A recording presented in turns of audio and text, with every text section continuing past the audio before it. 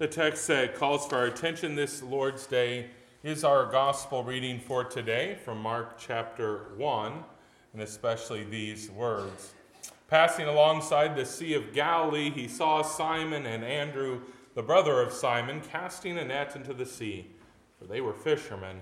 And Jesus said to them, "Follow me, and I will make you fishers of men." And immediately they left their nets and followed him. Grace, mercy, and peace to you from God our Father and from our Lord and Savior, Jesus Christ. Amen.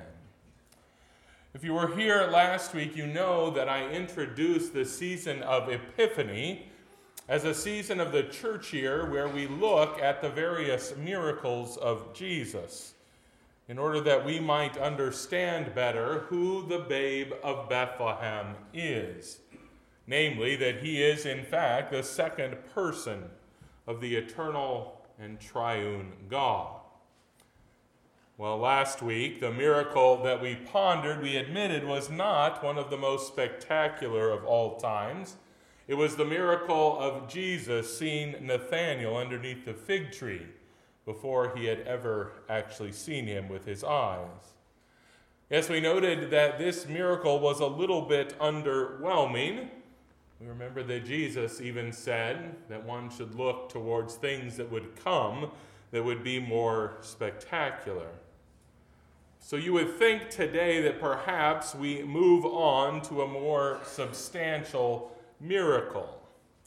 But if you listen to the gospel reading for today, you might be beginning to wonder if I just don't know what I'm talking about when it comes to Epiphany. After all, in a quick read through the gospel reading, you might have said again, well, where is the miracle? We simply seem to have this account of Jesus calling two fishers of fish to become instead fishers of men. Just a call to follow and a response. But just like last week, I would like to assert to you that in fact there is a miracle there in that text. We will look again today to see that in our text is a tiny yet amazing miracle. And I will suggest to you that the nature of this miracle is indeed something that we do need to ponder so very much. Perhaps maybe even more than some of the more notable miracles. So what's the miracle today in our text? Well, let me read you the part of the text that contains the miracle. It says, "And Jesus said to them, 'Follow me, and I will make you fishers of men.' And immediately they left and followed him." Did you hear the miracle? Or do you think I'm really losing it? Well, indeed, there is a miracle here. You see, Simon and Andrew were called to follow Jesus, and immediately they gave up their whole livelihood in order to go and do just that. And that is a miracle, that such a call from Jesus could produce such a response of faith. Now, perhaps this was not the first time that Simon or Andrew had encountered Jesus at all, but it makes it no less miraculous what happens. Yes, Jesus speaks, and all of a sudden, two fishermen are transformed into disciples who would later be trained to be apostles.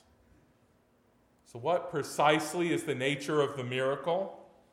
Well, to be truthful, it's a lot like almost every other miracle in the Bible. You see, God speaks, then something that did not exist comes into being. You could say the first miracle in the Bible was when God said, "Let there be light," and then there was light. And ever since, God has been speaking things into existence. In our gospel reading for today, God, wrapped up in human flesh, speaks. And faith is created in the hearts of Simon and Andrew, sufficient to cause them to give up their way of life that they knew and to follow Jesus instead. If you want another example of this kind of miracle, all you have to do is go back and reread our Old Testament lesson for today from the book of Jonah. There, Jonah, after a trip through the belly of a whale, is finally on his way to Nineveh. And he goes there to that city and he speaks the word of God. He tells them that they must repent or else they will be destroyed. Now, this would be much like today if we were to send an evangelist into something like Tehran, Iran, with a similar message. For Nineveh was the capital of the godless Babylonian state. Well, I shouldn't say godless. They had all sorts of false gods, but godless in the sense of they did not know the true God. But what do you think would happen if we sent an evangelist today into Tehran with the message of repent or you will be destroyed? Would the evangelist be imprisoned? Would he be killed? Well, I tell you what, if I had to place a wager on it, my immediate guess probably sadly would not be that the entire city would repent, from the least of them up to the greatest. And yet that's exactly what happened when Jonah went in to Nineveh. Yes, God spoke through his prophet, and repentance was created where none had existed before. And if you don't call a single prophet turning an entire pagan nation to God a miracle, well, then I don't know what is.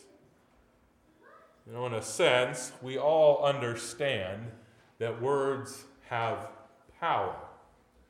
And yet, I think at the same time, we often doubt exactly how much power words have. And I think, unfortunately, that's also true when we think even about the words of God. It's sort of like we trust them enough to mold and shape those of us who are already in the faith. But we're not so sure that they have the kind of power needed to turn someone from a wayward and godless life back towards God. Yes, we typically don't think that the person who is living a life that is so obviously divorced from God's ways and his mercy and goodness could be brought to faith simply through the speaking of the word of the gospel. We don't believe that people who have fully embraced one of the world's ideologies or worldviews, or someone that is an adherent to a false religion, could possibly be turned to the true faith by just preaching the gospel. We don't believe often that if we know someone who is outspoken against the idea that God even exists, that they could end up worshiping that same God if the gospel were preached to them time and time again. If you don't believe that at times we have trouble believing in the power of God's word to transform a life, well then tell me, why are you so afraid to speak that word of gospel to those whom God has already placed in your life? Tell me, why is it that you think that what we really need at church is a super impressive program, or to beautify the space more, then people might finally come? Tell me why, when people have real problems, you're more likely to direct them sometimes to a psychiatrist than to someone who could tell them of God's word. I think the truth of the matter is this: we often believe that God's word has some power, but not that kind of miraculous power that we see there in our gospel and Old Testament reading today. We don't really believe that someone could just speak the word of the gospel and someone would just change their whole life and follow Christ. We say, that sounds a little too good. Well, isn't that just what a miracle is? Something too good? Something that no man could produce through his word, but God can produce through his word? Yes, we must believe that the Word of God has such power. For if the Word of God does not have such power, well, then we are a people to be pitied indeed. For our entire belief system is based on the idea that God's Word is powerful. For if God's Word is not powerful, then our baptism was nothing more than a splash of water hitting our forehead.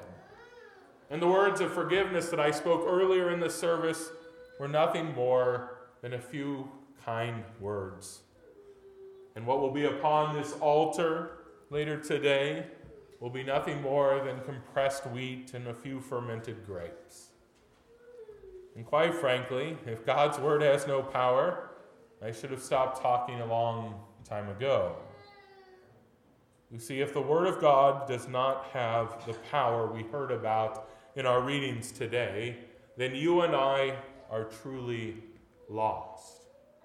And that is why I suggested that this tiny yet amazing miracle is indeed worthy of our pondering this day.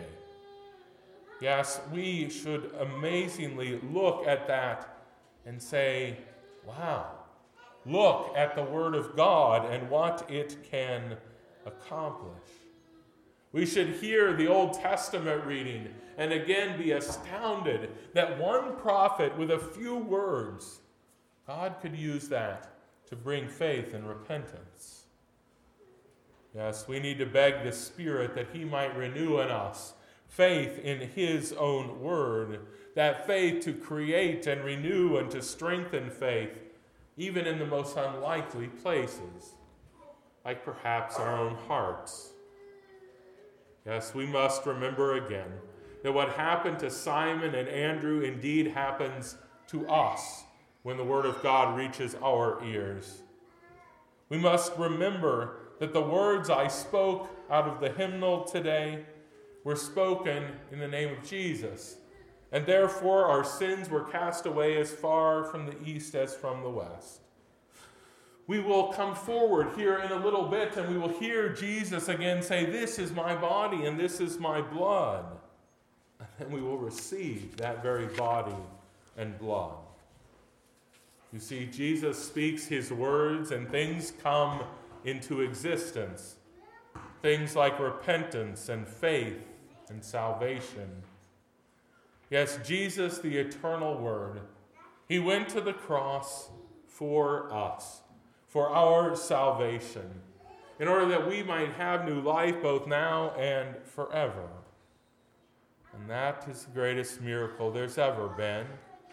And that's all tied in now to the preaching of God's Word and the delivering of His sacraments. Oh yes, reading the gospel reading today and hearing about two men simply following Jesus at His call might seem like a rather tiny miracle again.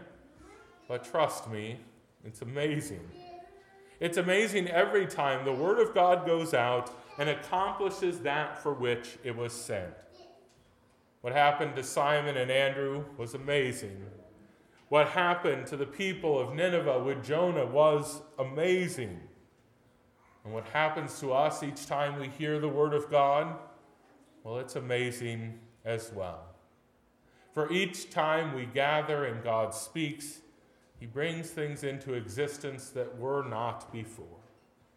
God speaks.